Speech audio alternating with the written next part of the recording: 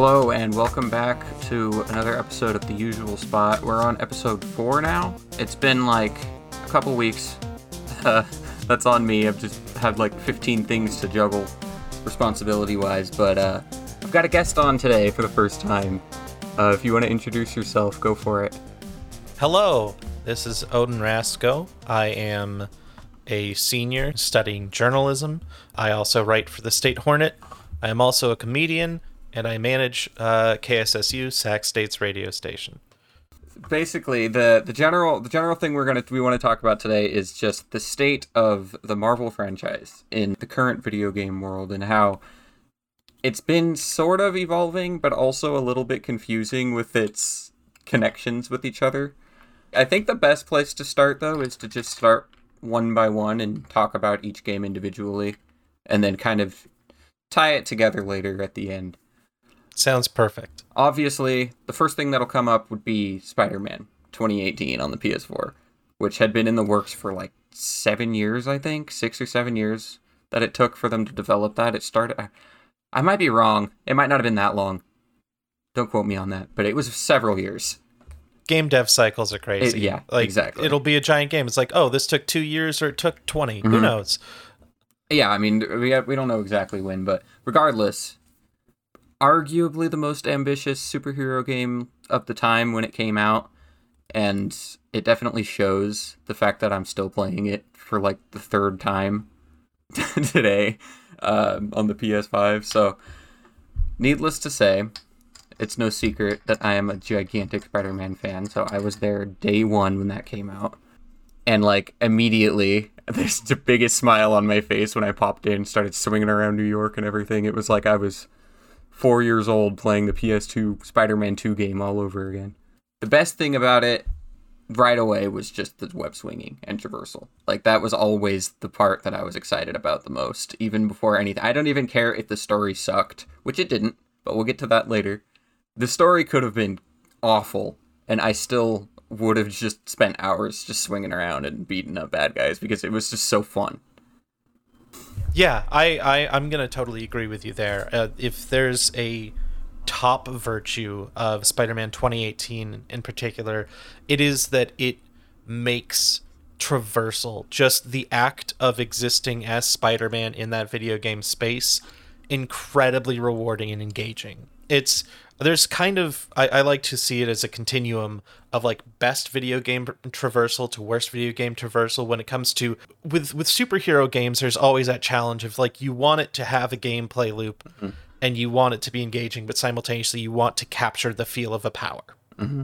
And so I personally think that top notch is Spider-Man in that you can do it easily. There's an easy, lazy way to do it where you basically hold a button and you just swing through the city. But if you want to get engaged and press the extra buttons and work on your timings, you can zip through this city at incredible speeds. And then on the complete opposite end of the spectrum, of course, there is the Nintendo 64 Superman video game, where flying was the experience of being basically a dump truck that couldn't actually move. I think flight is just in general always been really hard to get right in any game, especially like I think it's the general consensus is that there's never been a good Superman game. I don't know if you would agree with that. I haven't played most of them myself, but the one I did play was pretty terrible. So there's never been a good Superman game. And yeah, I think that is to the merit of just the nature of Spider-Man as a character, his traversal. Like he doesn't fly, he relies on gravity and momentum, which is what makes it fun. So you're not just holding a button to move forward the whole time and then running into walls at Mach 5. Like you actually have to, put in the effort to get where you need to go. And yeah, you're right in the sense that like there's so many different opportunities. You can web zip, you can swing, you can run across the walls if you want, and there's even a fast travel option, which I felt was a little bit redundant because why would you use that? It's so much more fun not to. I'm going to self-attest that I did not know that there was a fast travel the first time I played the game. because I got so distracted just swinging around. Exactly. And I think that that's one of the virtues of Spider-Man specifically as a character, is that how he moves around is so integral to his character, like, and his presence in popular media, that, like, it's immediately engaging as a video game concept of, like, no, you get to be Spider-Man and swing around with your webs. Like, I'm not going to say most kids, I don't know what most kids do, but as a child, I mean, if I was like, hey, you can move around like one superhero, Spider-Man would be the first pick. Oh, definitely.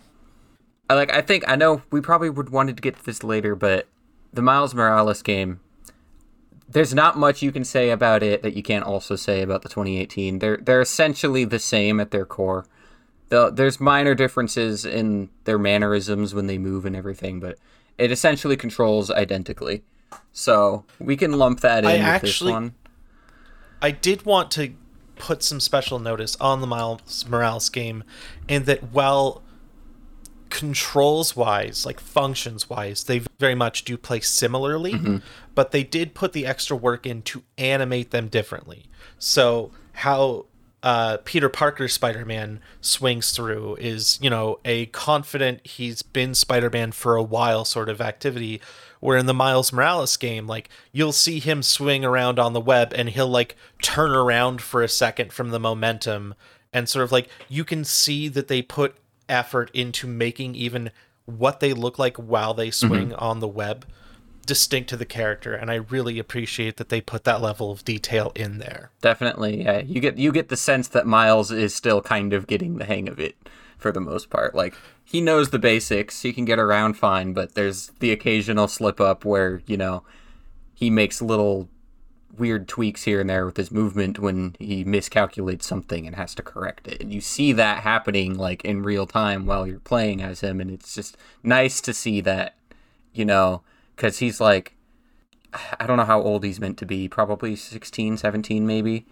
Yeah, in his teens. So, and it shows with the way he moves, I agree. And it's a parallel to how Peter Parker would have been at that age as well. So it's definitely seeing him grow. I think enough can be said about the traversal in the games and the controls in general. And the story, obviously, it's exactly what you hope for with a Spider-Man story. You've got your typical rogues gallery of villains. You know, basically the Sinister Six shows up, right? And I did want to say that I think one of the things that's very interesting, and this is a theme throughout pretty much every one of the Marvel game properties that we're going to touch on, is that they were ambitious enough to take a lot of familiar elements and incorporate them in such a way where a passing fan will appreciate it, but simultaneously have enough subvertive elements throughout the stories that it keeps even, like, established fans a little bit surprised by what's going on. For instance, I mean, how they integrate Otto Octavius into the storyline for the original Spider-Man 2018, I think is... It of course leads to where you expect it to go, but the story that they tell on the way was wholly unexpected. That's what I felt the whole time. As soon as I saw he was working for Octavius in the game, I was like, oh, well, I mean, like, obviously I know who that is. So I was like, are they going to do that thing where it's just like a separate universe where he's not evil? And then, like, as the story went on, I was like, all right, no, that's not. They're clearly making him be the main antagonist eventually. They're building up to his origin story. And I saw that right away. And I appreciate that. And I think the choice to make Peter Parker be older, you know, fresh out of college, he knows what he's doing. He's been Spider-Man for like 8 years now, I think. So, and I think that choice is what makes that character work so well. That's another parallel you can make between that one and the Miles game, is that the stakes are much higher in Peter's standalone storyline. Like, literally the entire city is, like, basically undergoing a pandemic at the end of it. Like, everybody is infected with the Devil's Breath thing, and, like, people are dying straight up. Like, the whole city's under threat. That is the case in Miles as well. But the difference is that the motives are a lot more... I don't know. I guess they're personal in both of them, though. They're kind of both revenge quests. They did a good job of having the stories have similarities, because Miles Morales is sort of a side sequel rather than a true sequel. It's I think even the developers were quick to say it's more of a too big to be an expansion but too small to be a standalone game sort of situation. Yeah. But I think that they did amazing job with the storytelling and how they introduced Miles in the first game, and you sort of see his origin just happening while you're playing the main game. And then the fact that they made Peter a little bit older, I mean, I like that because, one, it allows players to jump into the story and have some background knowledge that meshes with the story they're telling. Realistically, I just like it because, that skips having to have the whole Uncle Ben dying thing happen again, which is boring. Yeah. It's like I don't need to see Batman's parents die anymore ever again. And I want more superhero media to be brave to like, yeah, you know who it is. Let's get going. Yeah, like there are stakes that you can have after the fact, especially with characters as iconic as Spider-Man. It's like everybody knows for the most part, not to generalize, but you ask most people, even if they're not avid comic book fans, they're going to know the basics about who Spider-Man is as a character. You don't really need to tell them. Anybody who would play the game is already going to know this anyway. So I agree. It's good to kind of just I'm glad that that's been a trend lately, to let the origin stories go to the wayside with characters that everybody already knows about, and and be more creative and take risks with the storytelling, because that's what works. Which is why I'm ecstatic about the Spider-Man 2 trailer and revealing who I assume to be Kraven the Hunter in the voiceover alongside Venom, which are both deeply personal characters to Peter. It hasn't been confirmed whether Venom is Eddie Brock. I feel like it was teased that it was going to be Harry. Yeah, it looks like what they were hinting at with the lore is it's actually going to be Harry Osborn, which I think is a very interesting decision to make. Yeah. But I'm very excited for it.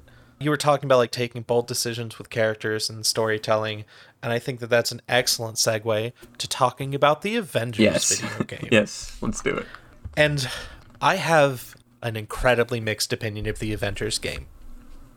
If you approach it as just the storyline, like the main story that you get out of the box, it tells a good story. It introduces the Avengers, superheroes that you know and love, theoretically, and you do not start the game as them. You start the game as a teenage girl who is an Avengers superfan. And then events happen. I don't want to run through the whole plot for you. Events happen. Eventually, you turn out that you gain powers and you become Ms. Marvel, which is not Captain Marvel. Marvel's bad with character names. There are times where they really just sort of phone it in. But you get to play a personal story regarding Ms. Marvel. You get to see characters that you know and love, like in a different set of circumstances. A similar-esque to almost Endgame or something like that, where this is after the heroes have lost, basically, and a lot of them have had to retire. When you first see the Hulk, he's just sort of gone feral. And so it's very interesting in that game was ambitious in its storytelling was all right. And they did the bold choice of like, we're going to do these superheroes and we're going to have their gameplay all be pretty distinct from each other. But the problem is, as soon as you step out into the broader scope of the game, it becomes something that grinds on for way too long for very little payout. The story becomes paper thin as soon as you finish the main story. As I understand it, there are good story beats that happen, but they're much more spread out, and it requires a lot of effort just to learn new things. And unlike Spider-Man, they've captured a vague feel of each superhero, but it is not the same, like, being that superhero feeling that you get from Spider-Man. Yeah. Like, Avengers, you're playing Iron Man, it's like, oh, cool. This is what Iron Man would be in a sort of video game. Whereas a Spider-Man game is much more like, oh, cool. This is what it's like to just be Spider-Man. It's more like you're playing a tech demo of a future, more fleshed out game for each character, rather than actually playing as each character. Yeah, I think that that's a good way of putting it. Is that it captures the broadest strokes, and it's cool that you get to, jump between the characters, but it's nothing as comprehensive if they'd worked like the MCU had and sort of started with separate games and then just somehow wrestled all of the different systems into an Avengers game that captured the feels better. I think that kind of just the broad scope of the game in general, I think, in a weird way, was to its detriment, because they announced it as, I don't know if it was originally announced as a live service game, but that is obviously what it became now. And so it's a lot along the lines of like Destiny, where they're just always online. You require other players to get any of the content done, which is its own problem in and of itself, because that makes game preservation a nightmare. But that's a different topic. Yeah, I'm weird. Yeah. I like Destiny a lot, but Destiny and the Avengers game, I hate playing with other people. Mm-hmm. Just like that's a deep set thing of like, there are times where if I have friends, I'll play the game with them, but I play a majority multiplayer game solo. And the problem with the Avengers game in particular is like, it is built in such a way where it's insurmountable to do it solo. It just is an undoable task, and it takes the fun out of it. I only ever played with other people when I absolutely had to. But I also never cared about the endgame content. And the problem with that is I feel like, this is hard for me to say because I haven't actually played Avengers. This is solely from me watching other people play it. But it seems like that grind is not exclusive to endgame content. It just is the game. Yes. No, there were times where during the story missions, I would have to grind just to be able to be at a level to do the next story mission. Yeah, it's like I said before, with they almost got too ambitious with what they tried to do with it. Like, they wanted this end all be all Avengers game, but as a result, you only kind of got the bare bones of each character, and they wanted to constantly add to it. Like, they recently added Black Panther, I think, right, with the newest expansion. Yes, they've added Black Panther. They added Hawkeye. Spider-Man is going to be an exclusive character for Sony systems. And that will be very interesting to see how they integrate his gameplay, if they're going to do the same broad strokes fits everybody approach, or if they're just going like, well, no, we already have a Spider-Man game that we can copy off of. Yeah, that's what I'm curious about, is it going to be the same Spider-Man as the Insomniac games, meaning are they canonizing the Avengers in the Spider-Man universe? Or are they kind of just going to treat it like a weird parallel thing where it's the same character but a different timeline or something? Like, that's what confuses me. They don't do any favors by, technically the Avengers are already canon in the Spider-Man games. You can visit Avengers Tower in Spider-Man 2018 and Miles Morales. Exactly. But whether or not they're the same canon is very interesting, because as I understand it, the broad plan was that Marvel as a company had decided, okay, we've been hitting it out of the park with the MCU. We've got our cinematic universe. We're killing it. Let's break into video games. And so their whole plot was, let's reach out to developers and just have these talented people come together and create basically MCU for video games. If you want to catch part 2, the rest of our discussion about the MCU for video games, as Odin is talking about, you can tune in next week, and we will cap it off talking about Guardians of the Galaxy and the overall Marvel Universe in video game form. So if you'd like to catch that, you can tune in then. And until then, you can find me on Twitter at ZachArttheGreat, ZAKARttheGreat. You can watch out for my articles. I've got stories coming out at the Hornet, everything. I also stream on Twitch at Clockwork Avenger, which is CLOCKWERK. So you can find me on there. I'm streaming every Friday now. So if you want to do that, I just recently reached affiliate status, so you could come subscribe or follow. Hang out with me on there if you like. Other than that, we can come back and see part 2 next week, so we can cap off this topic. And then I have some new stuff planned after that. Have a great week, and thank you for listening.